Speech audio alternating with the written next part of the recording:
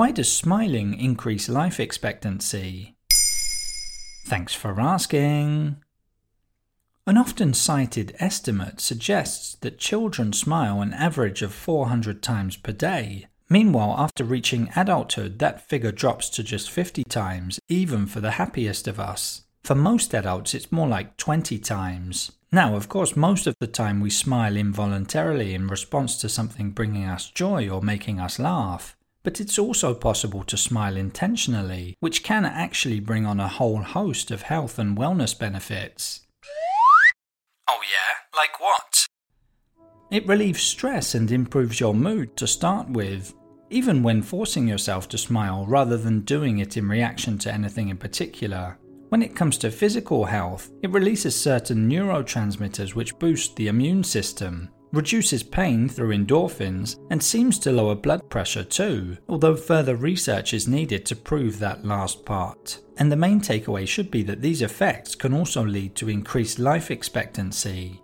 A now famous study by researchers at Wayne State University in Detroit looked into the relationship between frequent intense smiling and life expectancy. Its findings were published in Psychological Science Journal in 2010.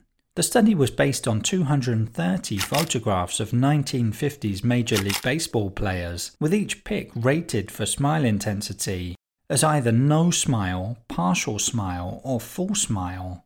Decades later, many of the players had passed away, and there was actually a correlation between their death age and smile intensity in their old photos. Those who didn't smile died at an average age of 72, partial smilers at 75, while those with the fullest smiles lived on to 80.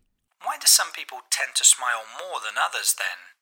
That's an excellent question. Could it be down to imitating others or how we're brought up?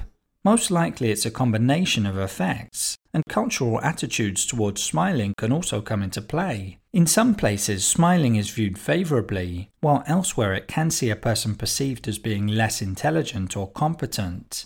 If you want to smile more, try focusing on things that make you feel good on a daily basis, and smiling more consciously.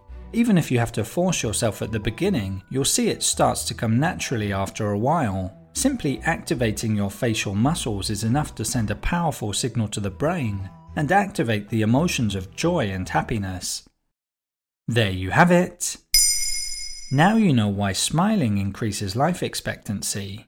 In under 3 minutes, we answer your questions and help you understand the true meaning behind the trends, concepts, and acronyms that are making headlines. Listen along and you will really know for sure.